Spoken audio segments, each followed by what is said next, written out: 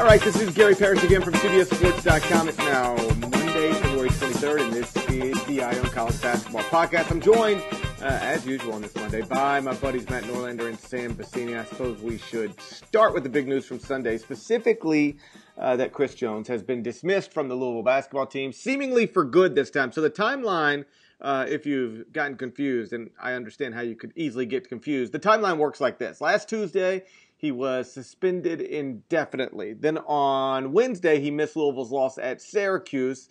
And after that loss, Rick Pitino went in on him, said he didn't know if Chris would ever be back, and that he might ought to just go ahead and go to Belgium. And then on Thursday, of course, Chris Jones was reinstated to the Louisville basketball team. On Saturday, he played in a win over Miami, scored 17 points. And then on Sunday afternoon, he was dismissed by Rick Pitino for an unspecified violation of whatever. So it's a pretty wild 6-day stretch, huh, Matt Norlander? Yeah, this is now the second straight podcast where we started with Chris Jones, and we were joking to a certain degree on Friday after he had been reinstated after one game. That all had been calmed and was well. You know, you gotta think that whatever he did, it was, this actually is similar to how Rashid Suleiman was dismissed from Duke earlier this season, in that it came right after a game. We don't know what happened, but clearly the timing of it suggests that Chris Jones had just an absolute zero tolerance policy over his head. And whatever he did to violate that, Rick Pitino immediately made the move. And I always say the shorter the press release, the worse it is. And Louisville's press release was 125 characters, essentially. So they did not comment on the matter. I think it definitely harms Louisville's chances going forward. They needed Jones to beat Miami at home. Make no mistake about it. And Pitino knows that they are a better team with him than without him on the court. But, he's just screwed up too often to get any more chances. And so now we look at Louisville, and Terry Rozier, Montrezl Harrell are their best players. Wayne Blackshear needs to play better, but this could very well end up being a season where the Cardinals perhaps sputter to a 6 seed, maybe a 7 seed, depending on how well they play without him or don't, and then don't even flirt with the second weekend of the tournament. Yeah, Sam, I want to get to you in a second about what this means for Louisville going forward. But I will say, after talking to a handful of people last night, this was very clearly the last straw. So, if you're looking for some, gun charge that's going to come out later today, that's not going to happen. It wasn't what happened. Again, this is just what I'm told. Isn't something that, independent of everything else, would be cause for dismissal. But it was basically like, all right, we're tired of dealing with this stuff. It's one thing after another with you. And so, okay, now you're back on the team. You're going to play, but nothing else. No, whatever can cause drama in your life, stay away from it for the next month. If every time you go out, because you're a hothead, you end up in some sort of situation, don't go out anymore. If every time you're around this girl, there's some sort of drama because you're both young and silly, don't be around that girl anymore. Whatever's causing problems, stop it, or else. And then, I'm told Saturday night he was out, and it was nothing big, but what are you doing? We're not dealing with this. We just talked to you about this. And so one person put it to me this way: they gave him 9 lives, and they made it very clear to him he doesn't get a 10th, and it almost went out, in one ear and out the other. And so it's just, disappointing for all the reasons we talked about on an earlier podcast. I mean, this is a kid who grew up in among the roughest parts of Memphis. He's from the Orange Mound community, which is, just Google it. It's a tough place. And kids who are born into that community, they had the odds stacked against them, from birth. They are unlikely to make it out of there for a variety of reasons. And, he made it out. He spent 2 years living on the beach, playing basketball, being a National Junior College Player of the Year. He was the starting point guard at Louisville for 2 years. I mean, he was out. It wasn't like, man, I hope I can make it out. He made it out, and then he couldn't hold on to it. And there's some deep rooted issues there, anger stuff, temper stuff that, at least reportedly now he's going to try to get addressed. But I just hate to see it. I'm not trying to tell you he's an angel. He's not an angel, but to know where he came from and to know that he's one of the few who made it out. And now I don't know what his future is. It's sad on some level. I wish this story would have had a different ending, but it doesn't like it's. And he's a senior, by the way. So that's the other thing. Yeah, like I had a bunch of. There's no transfer thing happening here where he ends up at a different school. And he's done playing college basketball. And honestly, like at first, I had like a bunch of Memphis fans tweeting at me like, "Can he come back home? Like he's done. Like he played 2 years at JUCO last year, and then he's in the season February of his senior season. There is no eligibility left." And I wonder if this is going to be a little bit of a wake up call for him. And Sam, maybe you could speak to this because he has forever had issues. Like my buddy Keith Easterwood, who's a longtime AAU coach in Memphis, used to coach Chris when he was a kid. And it was like a fist fight every other game. Like Chris Jones just fighting everybody. Like, you take the ball from him, he wants to fight you. You say something to him, he's going to hit you. Like he's that kind of kid, has always been. And so he's always had those issues. Then he had academic issues. But my point is, he was the type of kid when he was 13 years old that you would just throw off the team and be done with, except he was so damn good. So you're there because maybe you need him. And then he had academic issues to the extent of 99% of the kids from his community who have academic issues, nobody cares. Their parents don't even care for the most part. And so nobody's there to try to help you. Nobody cares. But there was always somebody there to try to help him because he might be able to, help you win a basketball game. Mm-hmm. And so then, he can't qualify out of high school. So, again, most people wouldn't care about him, but he was talented. So Steve Forbes and Jason Shea and Brooks Savage, they all worked like crazy to help him get eligible to at least, A, get to junior college, and then B, get out of junior college so he could go to Division I school. And for the first time in his life, I guess this is my point, he's not of great value to anybody. Mm-hmm. He can't help anybody anymore. Maybe some D-League team. But for the first time in his life, he lacks real value on the basketball court. He no longer has college eligibility. He's no longer going to help you win a junior college title. He's no longer going to be the starting point guard for an ACC school. And I'm afraid that he probably hasn't quite grasped that yet. That his entire life, when he's run into issues like this, there's always been somebody to swoop in and try to save him because he benefited them theoretically. He benefits nobody anymore, really, and that's that could be a rude awakening. Sam, what do you make of all this? Yeah, I think that mostly you're right.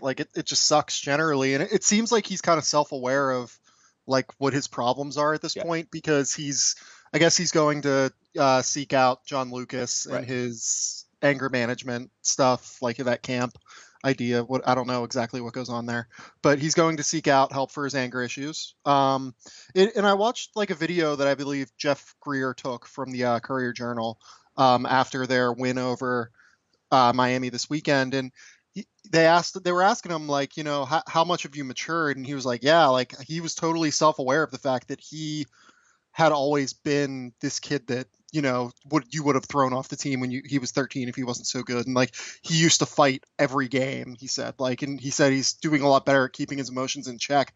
It's just, the question is, can his game improve enough to where he can be of value to someone? And the skill is not in question. Chris Jones could play professionally somewhere. If he really, really wanted to get his anger in check, and if he can get his anger in check, he will find a place to play. There's not any issue there. Be it in Europe, be it in the D-League, there are a few players who can combine his defensive skill, the ability to pressure the ball like crazy, and his ability to get into the teeth of the defense and create something. It's more just harnessing that, not overusing and overutilizing his skills and doing too much on the floor necessarily, because that was his problem this year. That's why he was the butt of all of the ridicule early in the year. He was taking 15 shots a game, and none of them were efficient shots. So if he can improve his basketball intelligence and try and, kind of figure out a way to be more efficient on the floor. He has incredible skill to harness, and he will play professionally somewhere. It's just he needs to get that under control, and I really hope he does, because like you said, like I don't want him to go back to, Memphis, where apparently very few kids make that out of. Yeah, well, like I don't want to overstate it, but like he is the stereotypical Memphis kid. Like he's the kid that could have been an extra in Hustle and Flow. You know what I'm saying? Like that's his life, and he's not the guy. He's not wired to come back to Memphis and not be a part of that. He's like, even when he would come back here during the summers, like I was always told, like, yeah, Chris Jones was hooping over in Orange Mound. There's like when the other guys come back to Memphis, like they hoop at the Finch Center. It's a very structured, safe, normal, like basketball playing environment. But it's not where he wanted to be. He wanted to be back in his old neighborhood. And so inevitably, but like you have to understand, just because he's Chris Jones, like starting point guard at Louisville, doesn't mean he ain't Chris Jones from Orange Mound. And so he's like, he'd be in Orange Mound. And like I would hear all these stories about, Chris was talking crazy, and like there's almost a fight. And the thing about that community. And again, I'm not trying to paint with a broad brush or overstate it. I'm just speaking, like, Google it if you don't believe me. But like in that community, an argument turns into like a gunfire pretty quickly, and like senseless, stupid, tough guy stuff turns into like one person's dead and another person's doing life in prison, and it's frightening on some level that like he could very easily be in one of those situations where he ain't the type to try to necessarily move away and just leave it behind. Like he's a part of those streets, and so it's just there's some scary options that are now on the table, and you just hope that one way or another he figures it out. And like honestly, he was in such a good situation with Louisville and Rick, because like Rick is a pretty tolerant coach, as we all know. And then if you just walk the line the way you need to, like then you've got Rick Pitino in your corner for the rest of your life. That ain't like Rick Pitino's the dude who can just like pick up a phone call and get you a job. Like he's a pretty powerful guy, and to blow all of that is just it just makes me sick. But it really sucks. Yeah, it just sucks. I hope it works out. I'm not as optimistic as I'd like to be, but I hope. Like seriously, Belgium would be a pretty good option for him. Anywhere except here. Anywhere except here. That's my point. Like when you grow up in a community where, and I'm not pinning all of his anger issues on this, because I don't think you could, because there are plenty of people who come out of Orange Mound who are like perfectly like reasonable contributors to society. Again, I don't want to paint with a broad brush, but when you grow up in a community where sometimes not being a bitch is more valued than like anything, it can really cause a lot of issues, because on one hand, it's a Hall of Fame coach trying to get you to be the right type of player and the right type of person. On the other hand, it could be easily perceived as, I'm not going to let this man tell me what to do. You know what I'm saying? And that trickles down to everything. And that's how these senseless, playground moments that I've heard were very close to escalating at certain points over the past, 4 years of him coming back home every once in a while. It's like, nobody's going to let Chris Jones go at them. And then Chris Jones ain't going to let anybody go back at him. And the next thing you know, like, we're ready to throw hands. And like, yo, you're an ACC point guard. Why are you almost fighting at a playground in Orange Mound, like in the summer? Like, what are you doing? And so I just, again, it's unfortunate. I think we've said everything you could possibly say about it. It's just an unfortunate situation, and I hope that John Lucas is able to get through to him on some level, and they're able to address all of these issues. And we look up in 5 years, and he's making a good salary playing basketball somewhere. Let's move on. Tom Izzo is at it again. 4 straight wins. Michigan State's now 19-8 overall, 10-4 in the Big Ten. They now have 3 top 50 RPI wins, just 2 losses outside of the top 50, although one of them is to Texas Southern. Either way, the resume is almost like top 25 good. It's definitely at-large good. Norlander, should we feel a little silly for even questioning Tom Izzo a little? Maybe a little bit. They're going to be an interesting seeded team. They've got two roadies left that they can lose. They play at Wisconsin this weekend, and then they finish their season at Indiana. I think they'll drop both of those. I don't expect them to win the Big Ten tournament. So the Texas Southern one, which was a home loss, to me that's still worth an entire seed line, if not two. So there'll be. I think Michigan State might end up being a trendy Sweet 16 type of team given their seed overall. I mean, I would expect them. They're 19-8. Yes, they've had a nice little win streak here, and most importantly, it has come with 3 of 4 on the road. And the Michigan win. Michigan is down, but then again, they took out Sam's Buckeyes on Sunday, which was kind of surprising how that came together. Sam, what happened there? I'm not surprised. Dude, I tweeted out the online link to be a good team player for CBSSports.com. Mm-hmm. Went downstairs to check on just everybody who lives in my house and make sure they're okay. Came back upstairs and it's like 47-1. Yeah, no. The game was over from the very beginning. Yeah, it's pretty typical for Ohio State this year. They've really, really struggled to open games. Look at, I want to say both the Iowa games, the Louisville game, the North Carolina game, on the road or in like a neutral environment. They're awful to start games. I don't know what it is. Like they've tried to put Jaysean Tate in the starting lineup instead of Mark Loving. Even before Loving was suspended, they tried to do that to insert energy.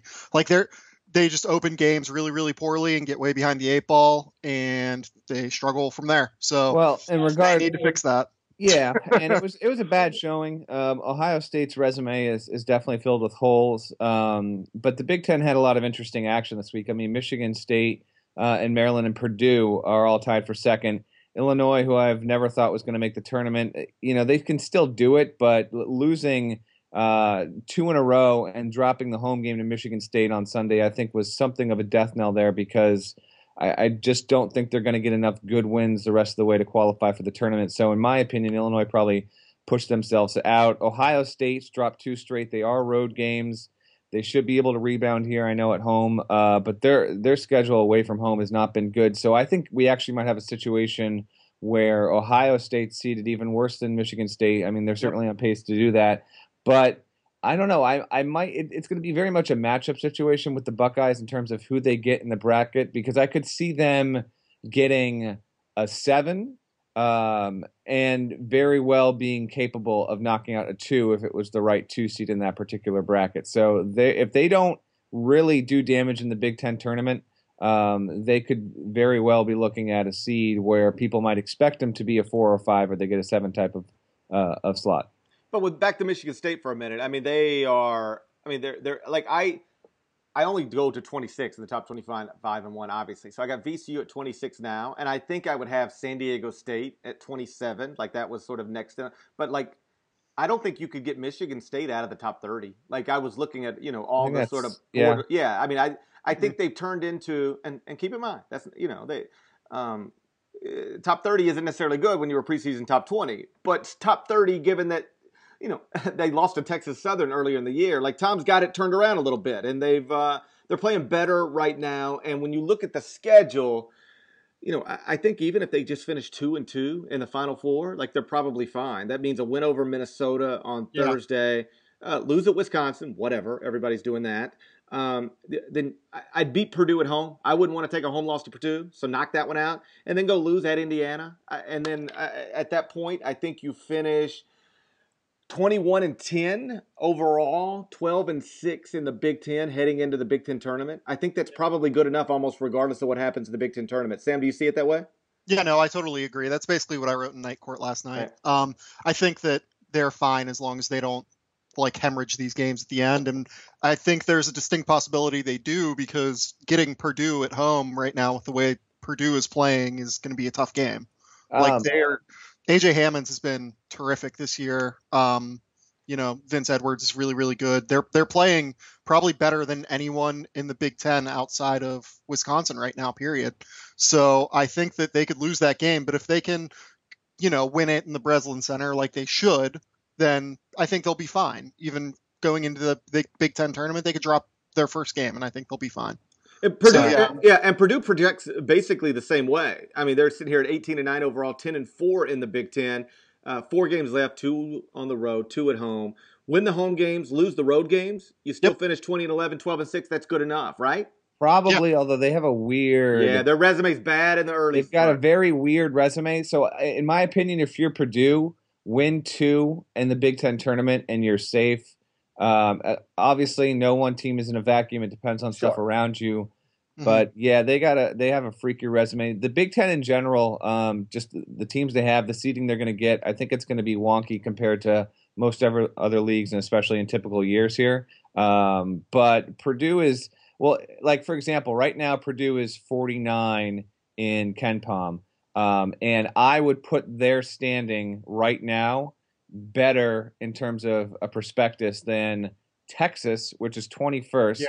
But Texas is just falling off a cliff here. I mean, they've dropped their past 2. They had a 4-game losing streak earlier this season. They have their next 2 at West Virginia and at Kansas. You know, they fell at home to Iowa State. It wasn't a great loss in terms of how they looked. So we could have a situation here where the Longhorns, who, you know, I said, you know, going into that Kentucky game, I thought they had a decent chance back in December of keeping it interesting and maybe beating Kentucky. And I liked them as sort of a Final Four dark horse. I mean, as of right now, I'll say Texas does not make the tournament. I think they're going to be a 1 seed in the NIT. I can't argue against it right now. I mean, their resume still isn't as bad as some people try to make it out to be. They're lacking wins, but they don't have all these crazy bad losses. You know, they don't. I know, but they're going to be 17-12. I don't think they're going to win their next 2. So they're going to be 6-10 in the league. That's tough. They get Baylor at home, which they have to win. They finished with K-State. They should win that. But like, if you go 2-0 in the Big 12 tournament, maybe it's enough. I don't know. I suddenly have a bad feeling with Texas, and I'm not Texas. I wrote this in Night Court over the weekend, but Texas and UCLA, which dropped 2 straight. They had 2 road games. They lost to the Arizona schools. Now UCLA gets 3 straight homers. They play Washington Wednesday. I know Sam will be at that game. Then they get Washington State and USC. If you're UCLA, you can't afford to lose any of those games. And UCLA right now is a top 50 KenPom team. I'm not sure where they are in the RPI, but regardless, I think those are the 2, kind of bigger programs that at one point looked decently like they'd get into the tournament. Texas more than UCLA, that are certainly wobbly at this point. Back to Texas for a second. To my point, their worst losses to Stanford. 9 of their 10 losses are to teams that are currently ranked in the Associated Press top 25. Now, they lack wins. They've only got 1 top 25 win. That's a home win over West Virginia. Their next best wins, probably Iowa, Connecticut, California. So they only have 1 top 50 win, 4 top 100 wins. But they have no bad losses, although they are trending the wrong way. So I don't think their 17-10 record isn't as bad as it might seem, because it ain't like they're taking a bunch of weird losses. Almost all their losses are to teams that, if not all their losses, are to teams that are going to be in the NCAA tournament. But at some point, we know this. You got to beat somebody, and it's February 23rd, and they really haven't beaten. They've almost beaten nobody all year long. So I'm not out. And then combine that fact with the fact that it seems like they're trending the wrong direction. Here's the thing with Texas. What makes them different from NC State? I think NC State might have a better resume than they do at this point. I mean, you can at least point to wins over Duke and Louisville for NC State that are legitimate marquee wins. And NC State lost that game to Wofford, and I want to say they dropped one to Clemson.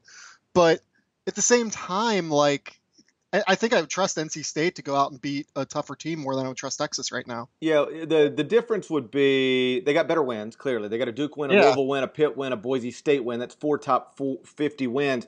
They have 1, 2, 3, 4, 5 losses outside of the top 50, though. 1 outside of the top 125. That's the Wake Forest loss. So it just depends on what. To Wake Forest. Too. Yeah, it just depends on what you value. Do you value wins or do you value, no bad losses? So that can be interpreted a lot of different ways. Either way, at least specifically to Texas, disappointing. I mean, the preseason top 10 team. People thought that they were, and the roster is good enough. The roster is better than what Rick Barnes has been able to do with it. That seems undeniable. Back to Purdue for a second. I find this whole situation interesting because the truth is, I think these are all. I think everything I'm about to say is true. Correct me if any of this is wrong. Matt Painter is like a good basketball coach. Does anybody in basketball really disagree with that? Right. No, he is. Okay. So like Matt Painter's good, and he's a Purdue guy, and I don't think if you made a move, you were ever going to be able to hire somebody better than Matt Painter. You might hire somebody who, does good things, just as likely or more likely you'll hire somebody who, runs it into the ground, but whatever. And yet, if this season would have gone poorly, which is the way it was kind of projected to go, they might have made a move on him because he made the tournament in 2012. But then losing record in 2013, losing record last year, and if this one would have gone the wrong way, probably that's 3 straight NCAA tournament misses, and you just wonder if they would have been anxious to make a move, just change for the sake of change. And so it's sort of interesting to watch this go because now all of that seems moot. But I'm always fascinated by these situations where the fan base gets antsy with a coach when it is record-wise not going the way you want it to go, and probably not going the way it should go, but you also in the back of your mind know we probably can't hire a better coach than the one we already got. Like, should we just hang in there and see if he can, give him 4 years, 5 years to turn it around? Because if we make a move now, are we really going to be able to hire somebody better than the guy we got to pay millions of dollars to go away? And I think that's sometimes been the case at Ole Miss with Andy Kennedy. The fans get frustrated. And I'm like, who are you going to hire better than Andy Kennedy? This is in the past 3 years. I saw somebody tweet this over the weekend. In terms of SEC wins, it's 1 John Calipari, 2 Billy Donovan, and 3 Andy Kennedy. Right? So but then Ole Miss fans are like, we should be going to the tournament more. And I'm like, really? What makes you think you should be? They are, by the way. Oh, they're going to be fine. They're probably going to make it. Yeah, I mean, if they don't totally fall on their face. They've got some bad losses. They need to still. I know we're kind of hitting different directions here, but if they can just play 500 the rest of the way, that's going to get them to about 23 wins, including SEC tournament play. I think they'll make it. Yeah, I guess my point is let's just focus strictly on Painter. Evan, do I have this pegged right? How do you view the idea of, hey, this is Purdue basketball, and you shouldn't be going 16 and 18 in 1 year, 15 and 17 the next, and then have another bad year? Then we got to make a change. With how do you balance that very reasonable opinion with, hey, but you can't get better than Matt Painter, and I know it's not going well, but don't you trust Matt Painter to get it back on track more than you trust whoever it is you could possibly hire? How do you balance those things? So yeah, I think it's really, really, really difficult to do that, considering he made the tournament 6 years in a row. I know, that's my thing. You can't find somebody better than Matt Painter, but it hasn't been going well. I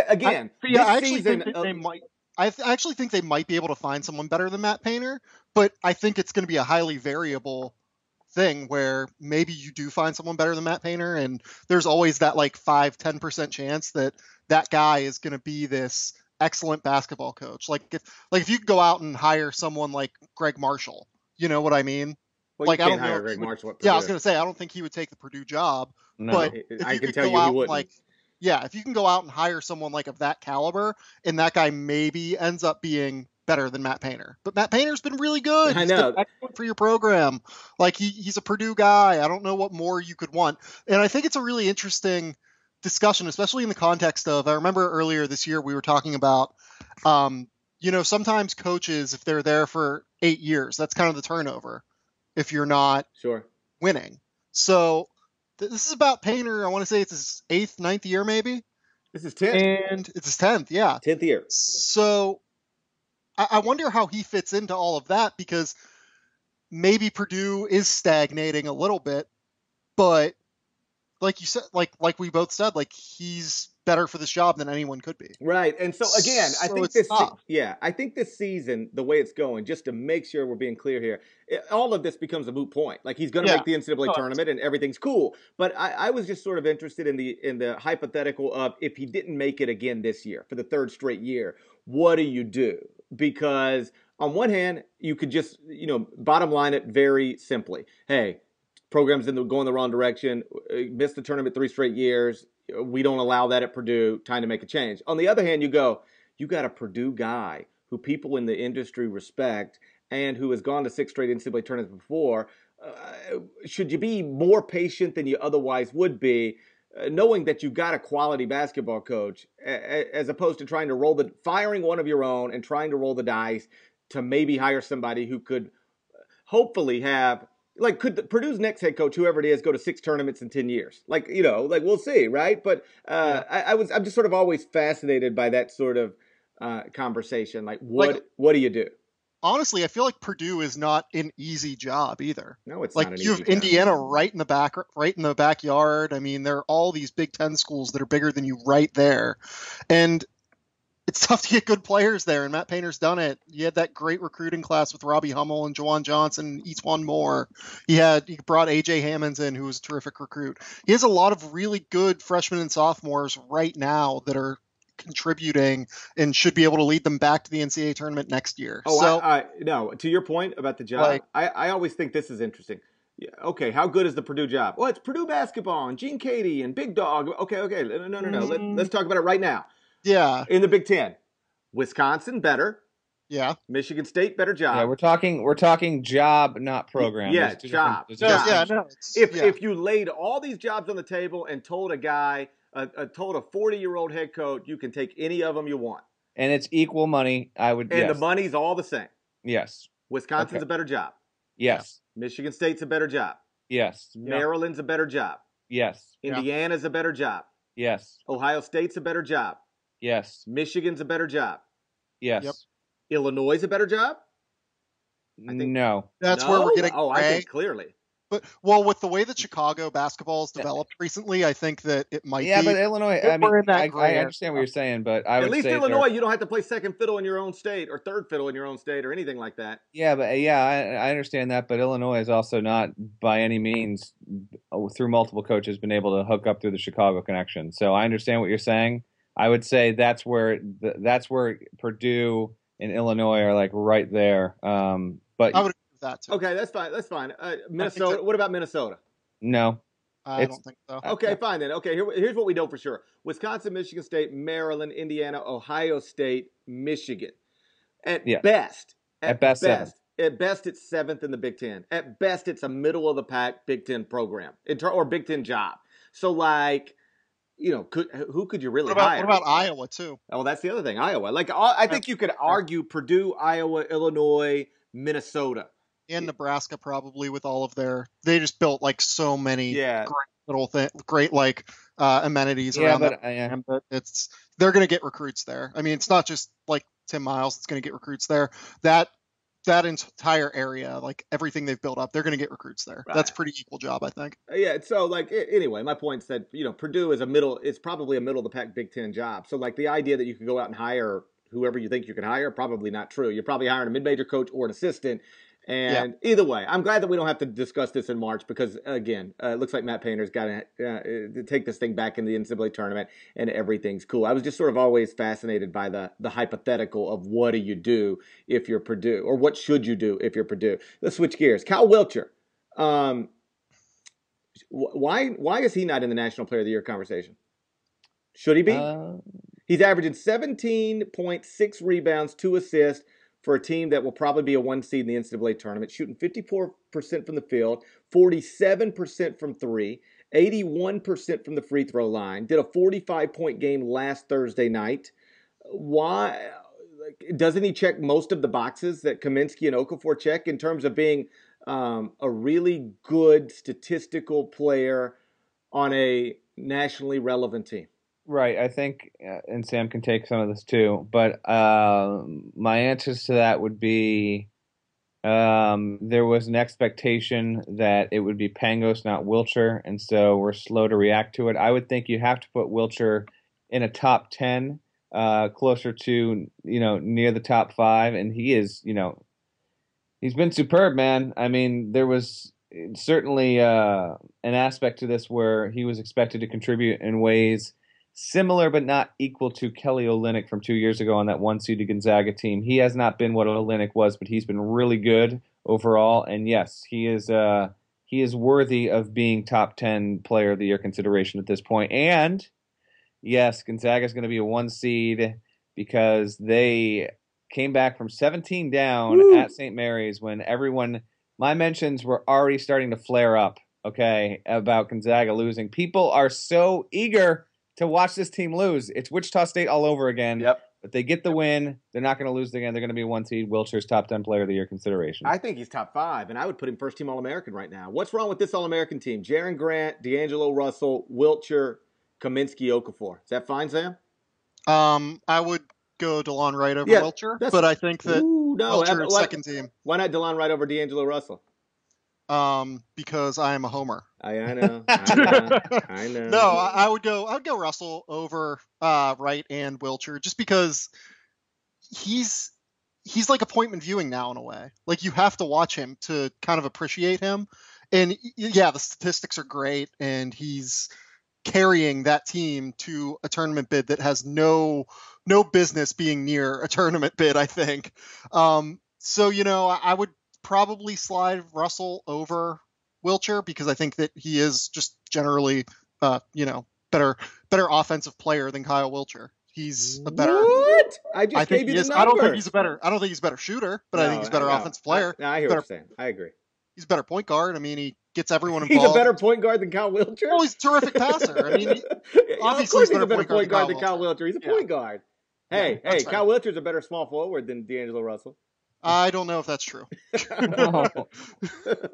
No, we've talked about, and I don't mean just us. Everybody's talked about Okafor, obviously. Kaminsky, obviously. Russell has entered that conversation. Jaren Grant's been a part of that conversation. Yeah. Wilcher's never really been. And when you sort of take a look at what he's doing and the team that he's doing it for, I think he's got Player of the Year stuff. I don't think he'll get there, because I think ultimately it's going to be an Okafor-Kaminsky conversation. But he can reasonably be placed in that conversation. That's all. That was my only point. Yeah, no, I agree. He's in that same area that DeLon Wright, Willie Cauley-Stein, and I guess he are, in that they're probably a step below the top 4 in my opinion.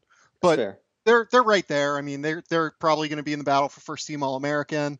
They'll definitely be second team All-Americans. And that's just a terrific accomplishment for Wilcher, who, could be a member of this Kentucky team right now that is 27-0 and not looking like it's going to slow down anytime soon. I sort of No, go ahead. It worked out great for everyone involved. I talked to him earlier this year. I wrote about him, and I don't think he would have improved his game the way he has at Gonzaga at Kentucky, because they really focused in on improving his body, improving his post work, improving his play in general in a way that I don't know that Kentucky would have, because there wouldn't have been as much of a focus on him. I sort of like the idea that in this year where the best team in college basketball consists of a bunch of dudes who bought in and sacrificed individual numbers and playing time to try to do something great.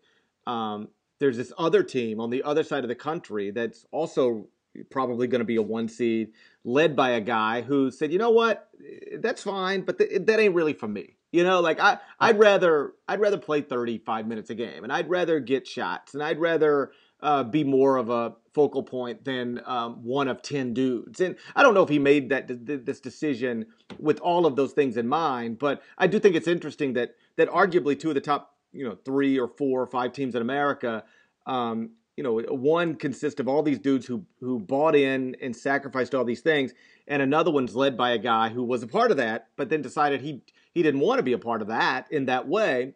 At least on some level, he decided that. And like you said, it's worked out brilliantly for everybody. I don't think Kentucky fans are, I think they seem to be Kyle Wilcher fans. They understand why he left. And, it's worked out for Wilcher. It's worked out for Kentucky. I just think that's sort of a neat little connected bunch of dots story. Yeah, no, I agree. I don't think I've heard anyone, any Kentucky person, complain about Wilcher. He says he's totally supportive of Kentucky. I know for a fact, whenever Alex Poitras injured his knee, he sent a note over to Poitras. He sent a bunch of social media messages over. They're all still kind of close, I guess, that recruiting class. So yeah, I think that it's just a really, really good situation. It's a really good story. And I don't think it could have worked out better for either party. I'll tell you when it'll might turn on him a little bit, when he's a first-team All-American and no Kentucky players are, and the Kentucky fans point out over and over again how their ninth best player, how is their ninth best player a first-team All-American? That's probably going to happen at some point. But yes. So let's go on the good part of this boat right now. Let's just keep right. Let's keep rolling. Yeah, no. Last thing before we get out of here, Matt, I want to ask you about this. So Kansas is at Kansas State tonight. They're 11-3 in the league. They got a 1-game lead over Iowa State. Tell me if I've got this right. The Jayhawks never lose at home, or at least they rarely lose at home. I don't think they've lost a Big 12 home game in more than 2 years on the calendar. So if they win tonight at Kansas State, they're then 12-3 in the Big 12. They only have one road game left.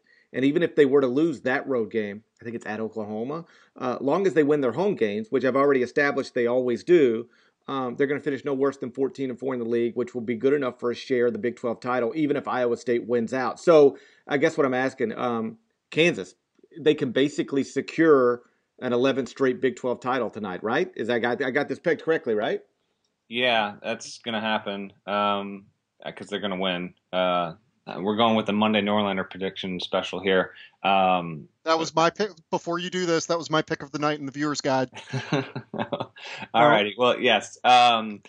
Yeah, they're going to do it. They're going to lock it up. And then we're going to eventually hit a conversation where if they are able to win the Big 12 tournament, you're going to have Kansas having won the Big 12, by far the best league, by every statistical measure, basically. And if they win the Big 12 tournament, then you're going to have people asking why they shouldn't be a 1 seed. That'll be a legit conversation if they don't lose again, but I think they're going to lose again. But yes, they're going to lock it up. And in my opinion, that's a decent game. But the most interesting game of the night, GP, is Xavier St. John's, only because St. John's beat Xavier. St. John's is another team with a weird profile. But if they win tonight, and St. John's does have that game at home, they'll have swept Xavier. And I don't know if both teams are going to make the tournament. And if that's the case, St. John's is going to have a trump card over X in that regard. So it's one they need to win because St. John's still has a road game against Nova left. So I expect Kansas to win, lock up the Big 12 yet again. Bill Self is ridiculous, but really keeping an eye on Xavier St. John's just because if they split, would love to see them play again in the Big East tournament. All right, let's get out of here. Remember, you can subscribe to the Eye on College Basketball Podcast over at iTunes. Quickest way to get your hands on the latest edition. So make sure you go do that. And either way, I will talk to you again on Wednesday. Take care.